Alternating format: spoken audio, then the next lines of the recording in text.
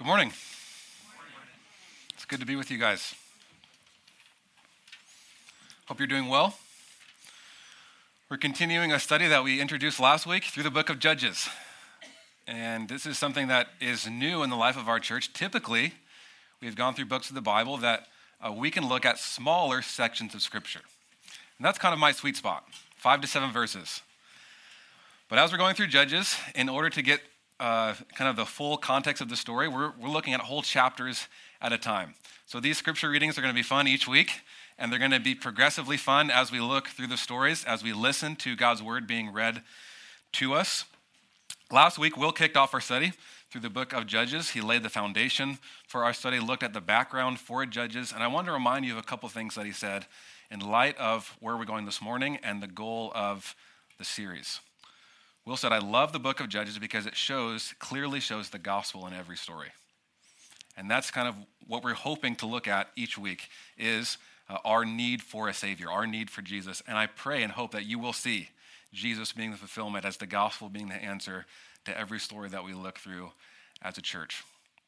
We'll also mention that through the book of Judges, we clearly see the character of God and his interactions with humanity. See that there are real consequences for human actions, that God is a just God, that he's sovereign, but he can restore and redeem according to his will. We'll mention that the book of Judges teaches us about God's mercy and discipleship and God's grace and the providence and power of God throughout his dealings with his people. Will, thank you for your message last week. I was encouraged, and thank you for laying the foundation of our study. Judges chapter 2, what we're looking at this morning is the second half of the introduction to the book. So Judges chapter 1 was like a historical overview of what happened, what went down, how they didn't fail to complete the conquest. Judges 2 offers kind of an introductory commentary and an overview of where we're going with the book. That's where we're going this morning. You guys ready to go there with me? I hope so, because I don't really have another message planned, so we're going with Judges 2. You notice in your outline that we have a series of 3 questions.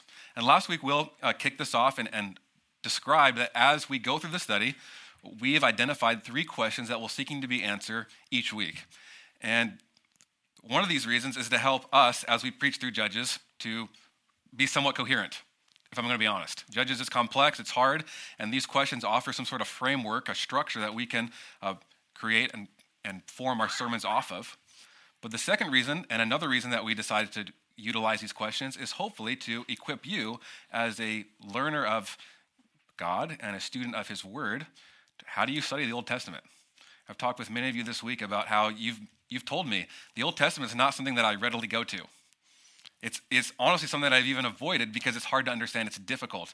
I prefer give me the Gospels, give me a letter of Paul, maybe Peter. I like to stay in those areas. Old Testament, I don't know what's going on. There's some crazy things that go down, and I don't know how to read it.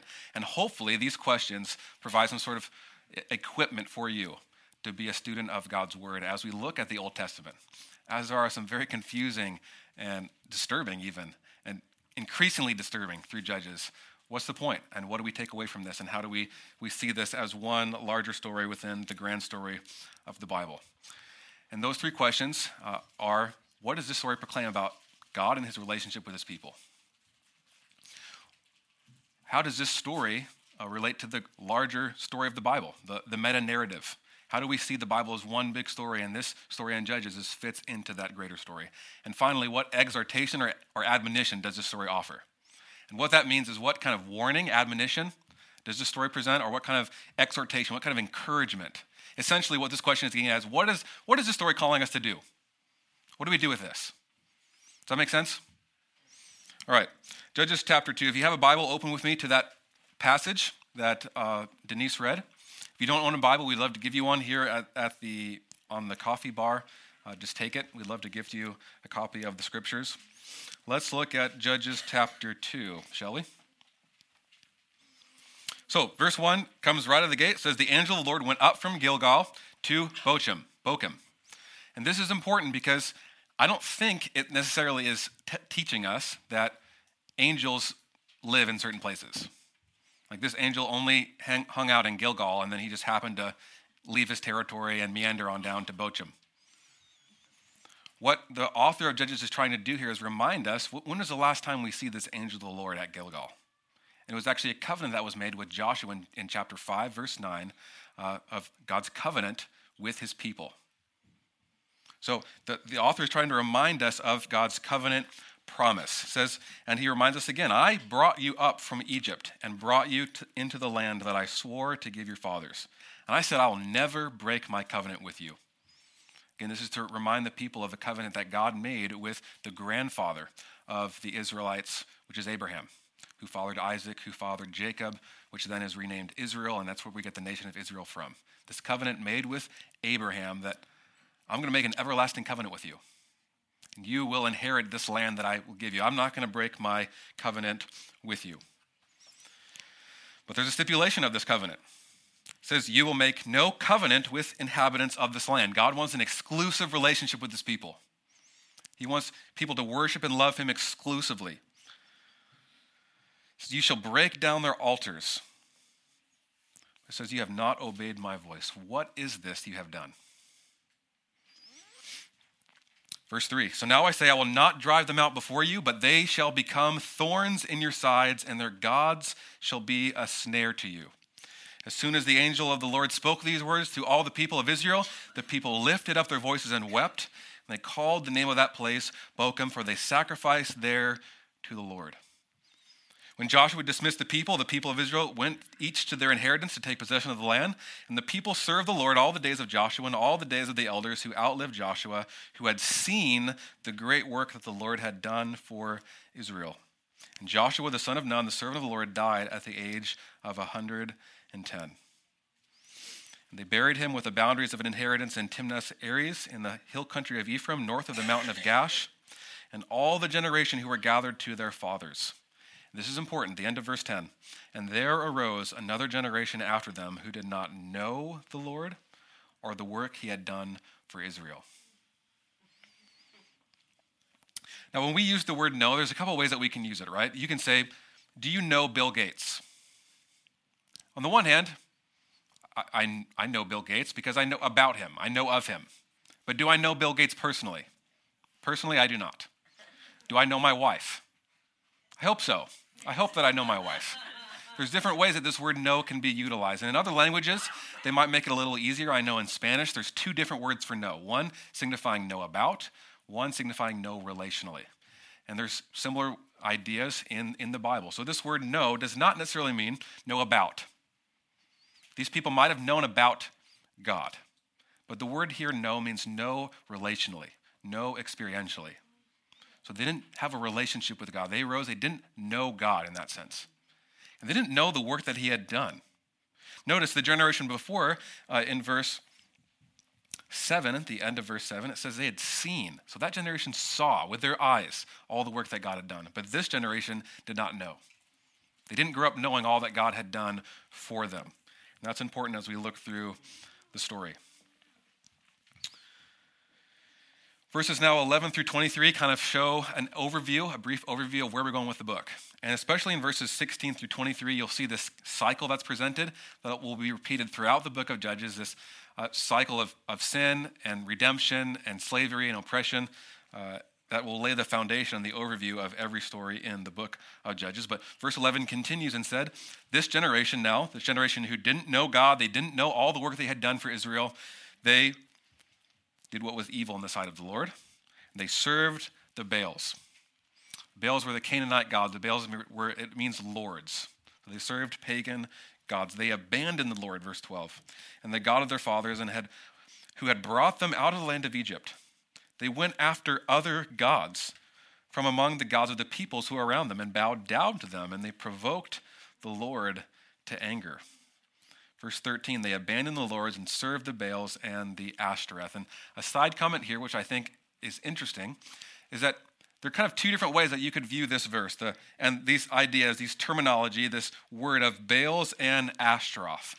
On the one hand, some scholars, some theologians believe that these terms refer to general gods. So the Baals were kind of a general way of talking about all the pagan gods of the Canaanite people and the male deities.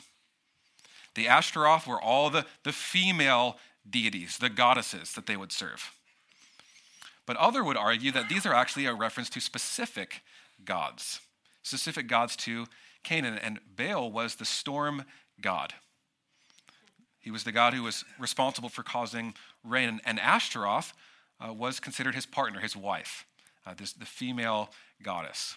And this is crazy, and bear with me if you will.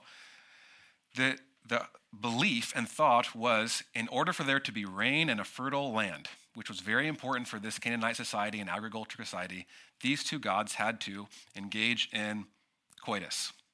They had to hook up. They had to get together. And that would cause rain. It would cause fruitful soil. It would be good for the people. But they didn't naturally do it. So the gods had to be coerced into being together. So what they would do is they'd set up these temple cults and practices of prostitution. So you worship these gods, and in order to entice these two to get together, you'd go and you'd lay with a temple prostitute. And that's the way you worshiped these gods. It's pretty crazy, isn't it? Now, whatever might be referenced here, whether those are those specific gods, and to me that makes a little bit of sense why the imagery of prostitution and whoring is used here, because they are literally prostituting themselves in worship of other gods. But although it might be a general sense of other gods, the point is they were not worshiping God, and they were making God angry by doing what was evil in his sight. They were serving gods that were not the one true God. In verse 14, it says, the anger of the Lord was kindled against them. God becomes angry. He gave them over to plunderers who plundered them. He sold them into the hand of their surrounding enemies so that they could no longer withstand their enemies. And whenever they marched out, the hand of the Lord was against them for harm. And they were in terrible distress. In verse 16, we see this cycle arise. And the Lord raised up judges. Now, when we think about a judge, we might think of a guy in a robe with a gavel. We think about a courthouse. In the biblical sense, this word judge is more like a military leader, someone who would deliver people from oppressors and from slavery. He could be considered a deliverer or a type of savior. So God would raise up these judges, these deliverers, who would save them out of the hand of the oppressors.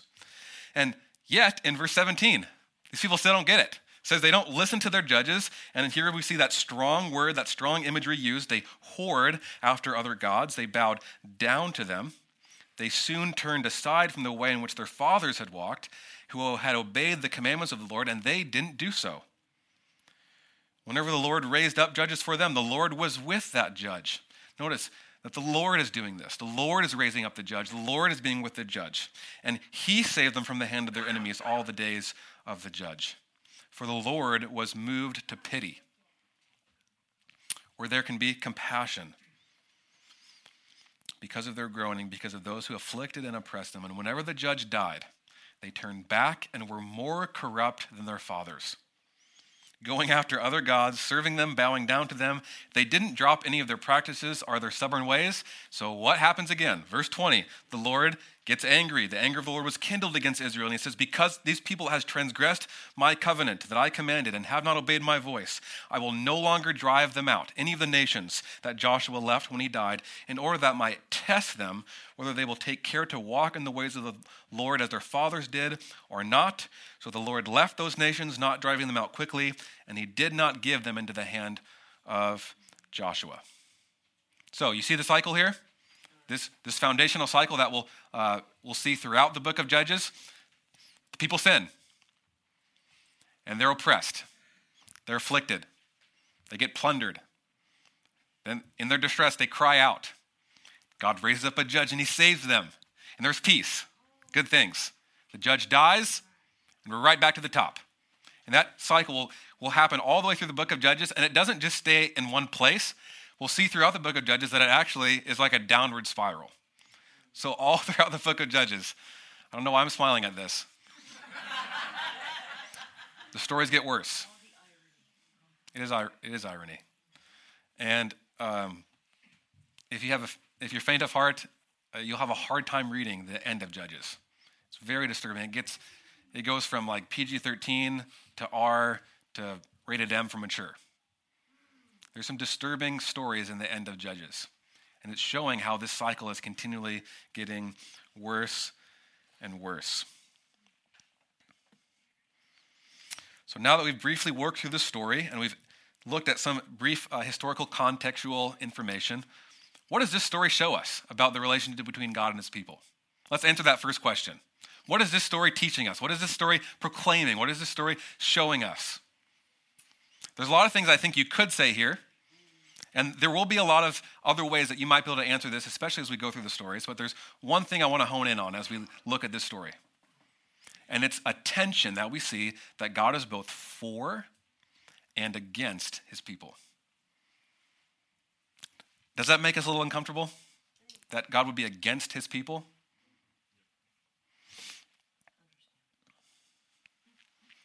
Did you notice that tension in the story? On the one hand, God says, I will never break my covenant with you. And yet he says, because you've not obeyed me, I'm going to punish you. Did you notice that? Did you notice in verses 13 and 14 that when the people disobeyed God, the anger of the Lord was kindled against Israel? Did you notice in verse 15 that when they marched out, the Lord was against them, and it says against them for harm? Yet at the same time in verse 18, the Lord is also moved by pity, by compassion, in compassion, to save his people, to raise up judges and deliver them. What do we do with this? Is God some sort of hot and cold, some sort of two-faced? I never really know what I'm going to get with God. Is he going to be angry? Is he going to be loving? What's going to win out? His justice or his love? What's going to win? Even across the Christian faith, there's many people who will highlight one over the other. Say, God is all loving and all caring, and don't talk about wrath and justice and judgment. That makes people uncomfortable. There's others who would say, it's all about justice and judgment. I'm just looking forward to the day, right, when this judgment's coming. And there's not a lot of talk about his love. But what do we do with this tension that we see in the story of Judges? This tension is because God is both just and loving. If he did not punish evil, he would not be just. He would not be good. And yet he saves and he has compassion on sinners. People who are evil and wicked, people who are rebellious. How does that work?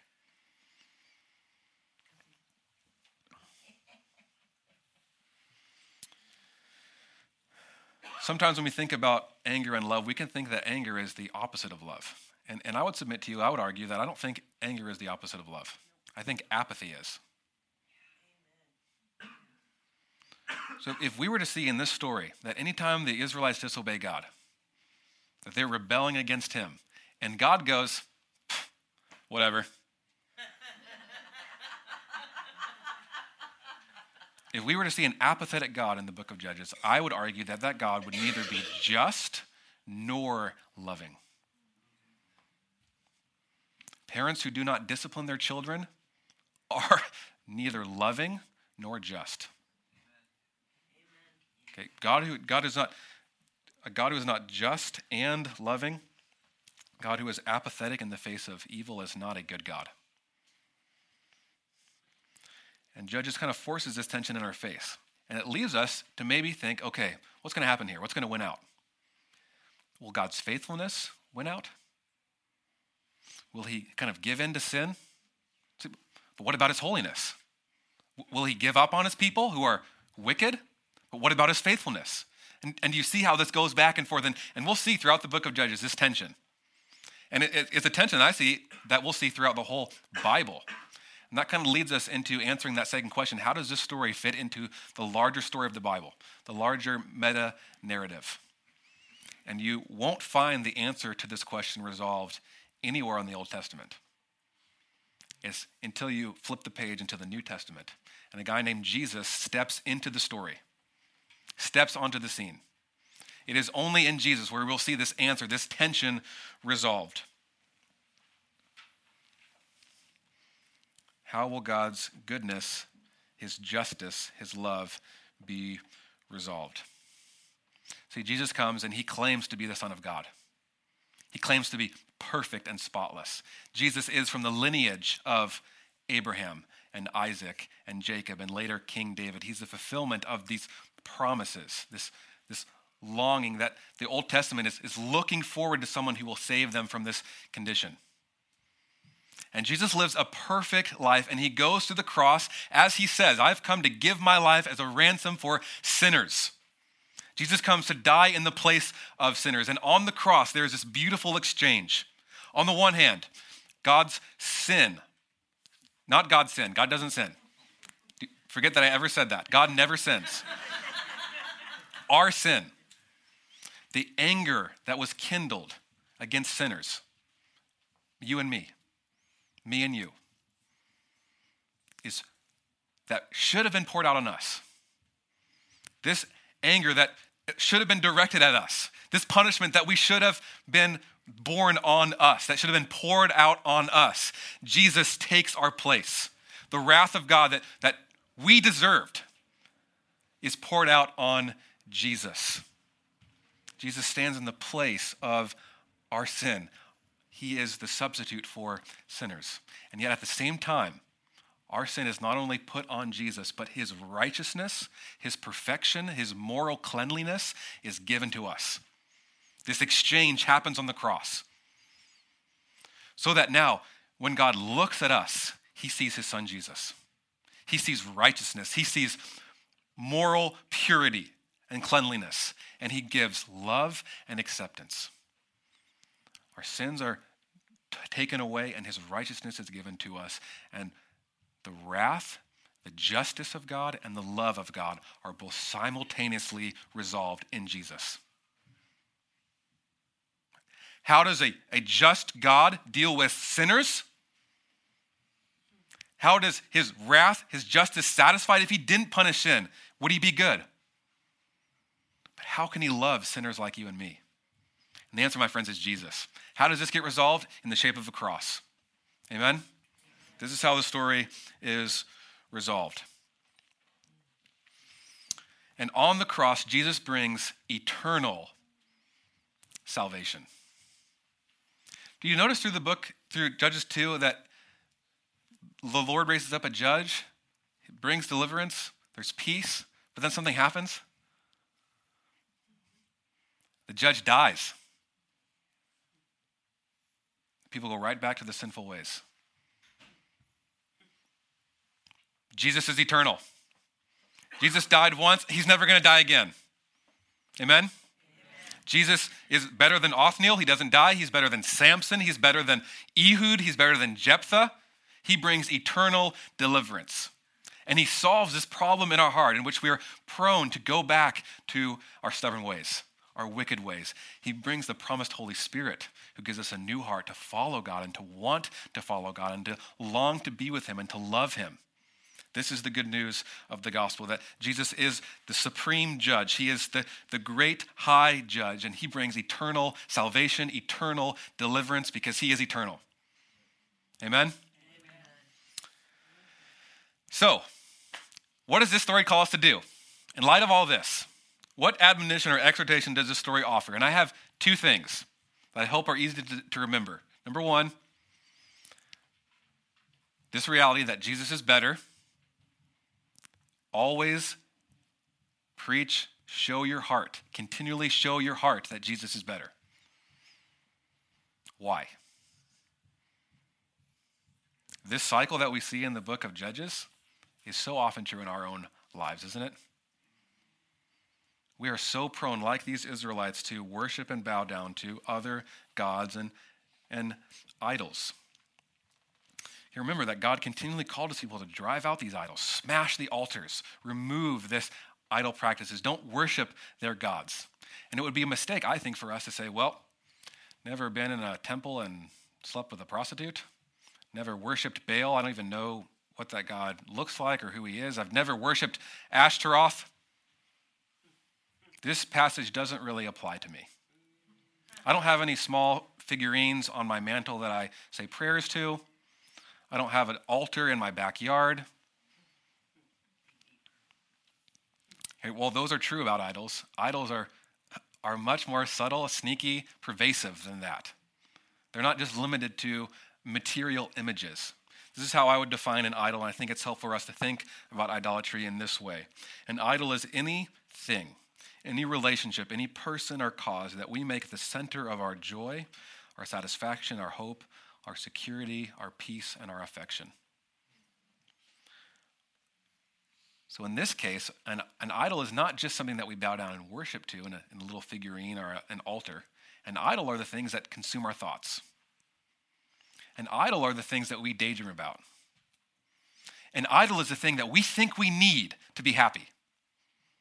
Okay, for a Christian, an idol is something that comes alongside as that co-savior with Jesus. And yeah, Jesus is good, but you need this to be really happy.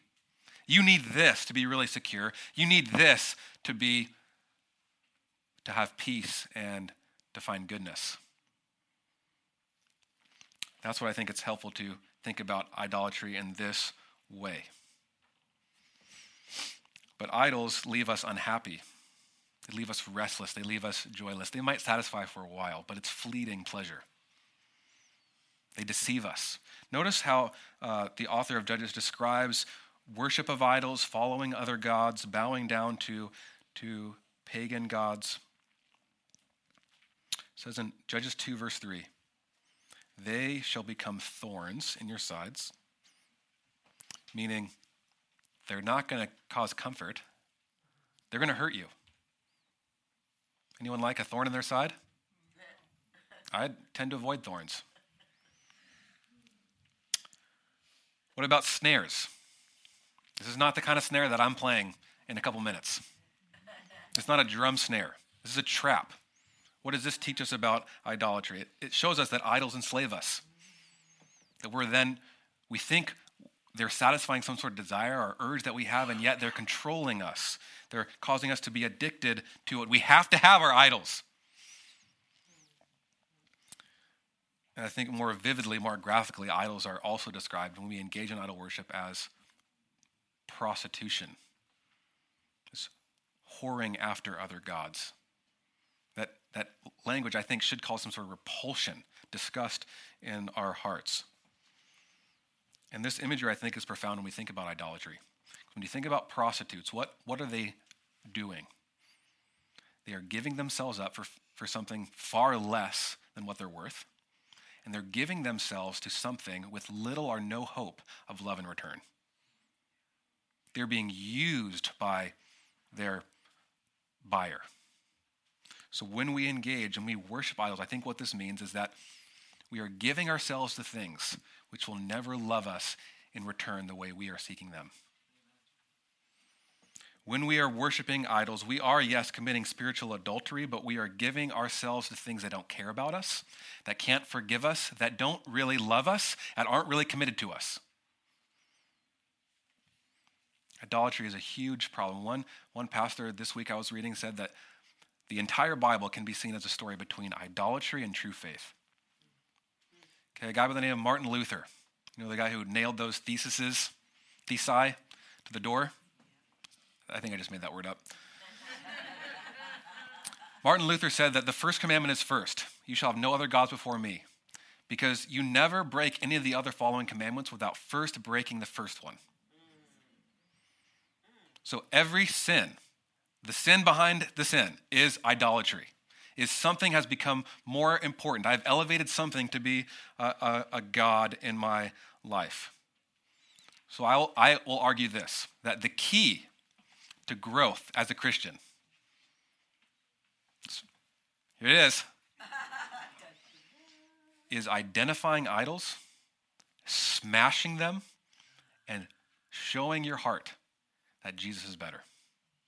That is the key. That will lead to greater gratitude and humility. That will lead to greater freedom and joy and peace. That's the key, I think. Or one key. A big key. It's one of the big ones. It's up there. Showing our hearts that Jesus is better.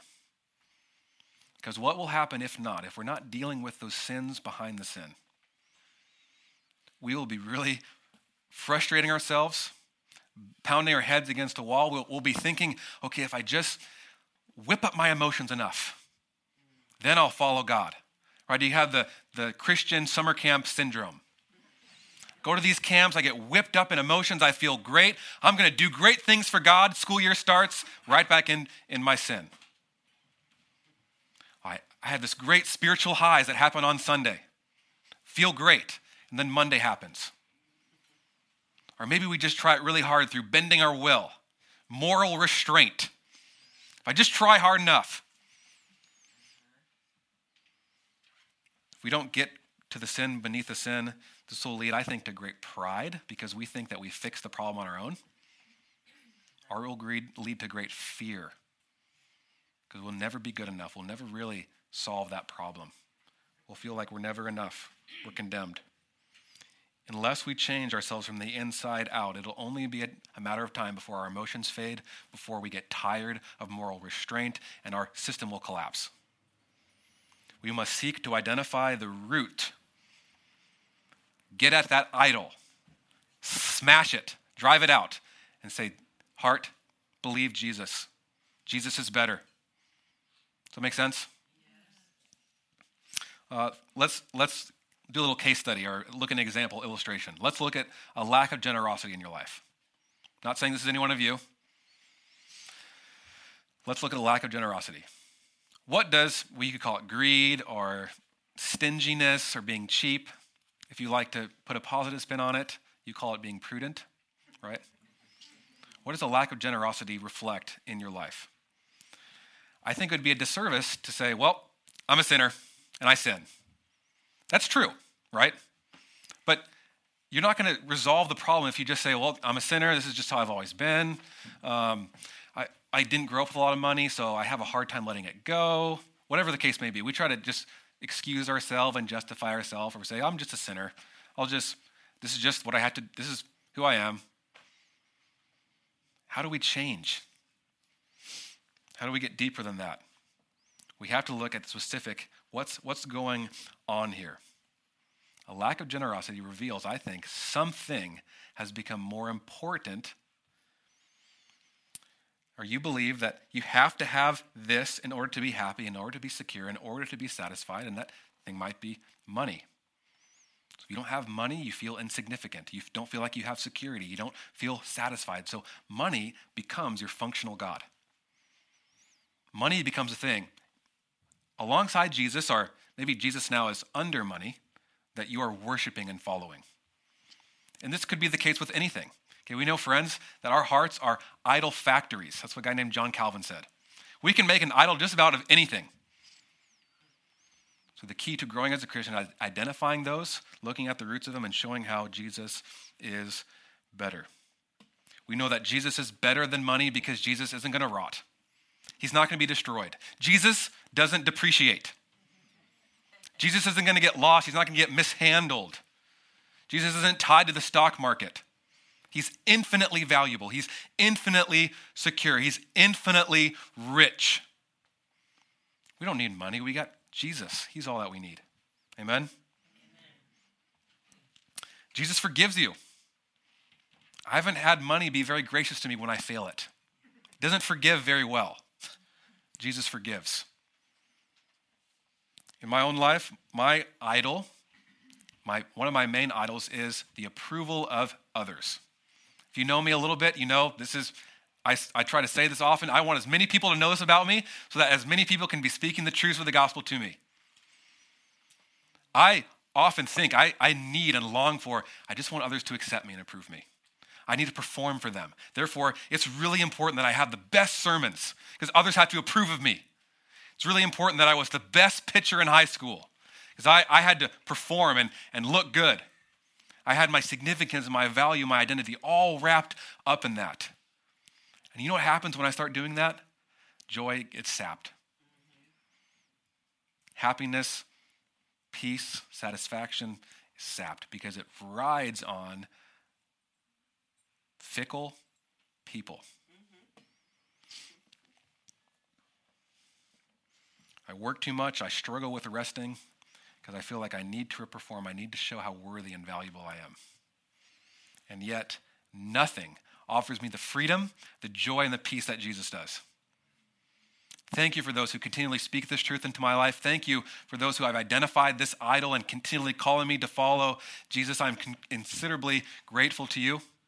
I love you. I love this church, and I want you guys to experience the same joy and freedom that I've been experiencing as I'm journeying with Jesus with you all. Amen? So, number one, long first point, I know, but I got really excited about that one. Continually show Jesus is better to your heart. Another way of thinking about that is continually apply the gospel to your heart. Identify those idols and get the gospel deeper and deeper into your heart. The second point, show others how much better Jesus is. Show others that Jesus is better.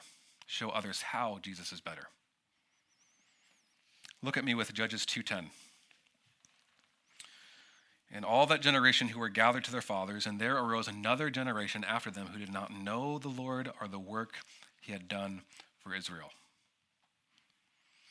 Earlier in the Bible, in the Torah, in the law, the Israelites were charged to pass the knowledge of God, teaching others about God to their children. In fact, in Deuteronomy 6, 5-7, it says this: "You shall love the Lord your God with all your heart, with all your soul, with all your might." Verse 6, "These words that I've commanded you today shall be on your heart." Verse 7, "You shall teach them diligently to your children, and you shall talk of them when you sit in the house, when you walk by the way, and when you lie down, and when you rise." And I think what this phrase means, is that you're teaching your kids about Jesus in the everyday stuff of life, in the daily routines of living. So from Judges 2 and for Deuteronomy 6, we see how critical and important the role of discipleship in the home of mothers and fathers, parents, are to their children, how important that is to pass the faith on to generation after generation. We know that we see this from the scriptures. Parents have a high responsibility to disciple their children well, to pass down their faith, to educate their children in all that Christ has done, and yet at the same time, I think, show your children what experiencing God looks like. Amen? I don't think we just want our kids to know about God or to know about Jesus. I hope that we show our kids how sweet it is to follow Jesus. We want them to experience God as they're seeing us experience God. Amen? So we sing with our kids. We sing to God, hoping that our kids will overhear. We read our scriptures and we pray to God, hoping that our kids will see us and the joy that gives us and brings to us. We gather with the church on Sunday as a continuation of what we've been doing all week. We've been singing and we've been studying and we've been praying and we've been teaching the children. Right? I hope that if I were to go upstairs right now and ask the children, what is most important to your mom and dad? Who do they love the most? Can you tell me? I pray that would be Jesus. I pray it would ring out Jesus. I pray if that's not the case, that we'll help them get there. Let's show them how sweet it is to follow Jesus. Maybe we have to do some own repenting in our own life because other gods or functional saviors have become more important than following Jesus. And our kids might say, well, this is more important than following Jesus. My dad's work, or my mom's social media, or whatever the case may be. Let's show them that Jesus is better. Jesus is betterer.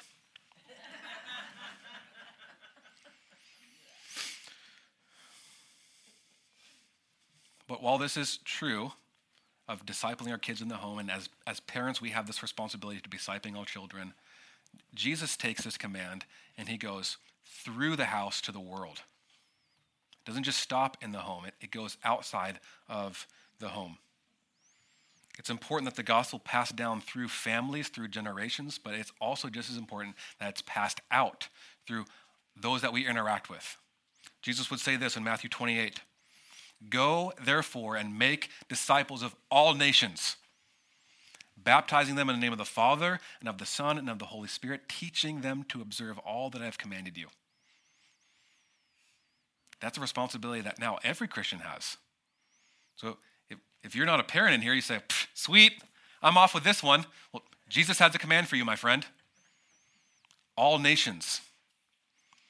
So every disciple is both a learner of Jesus and a teacher of Jesus. Do we think about ourselves in this way? I pray that we do. I pray that we take maybe what we learn on Sunday mornings. We take what we're learning about Jesus and we're learning about the gospel and we're teaching others about what we're learning. Because all disciples, yes, have a responsibility to apply the gospel to themselves, to seek to identify those idols and root them out, but all disciples have a responsibility to make other disciples. They're being discipled themselves, and they're discipling others. Pass it on and pass it down. So I pray that we will be a church that identifies idols, that helps each other identify idols. That we will be a church that's fluent in the gospel, that's growing in our ability to apply how Jesus is better to you and to you and to me and to us. And I pray that we would be a church that loves our children well as we disciple them together. But we love our city, we love our coworkers, we love those we're in contact with as we're seeking to make disciples of all nations. Amen? Let's show our hearts how Jesus is better. Let's show others how Jesus is better. And let's sing and that very truth that Jesus is better right now. Amen? Let's pray.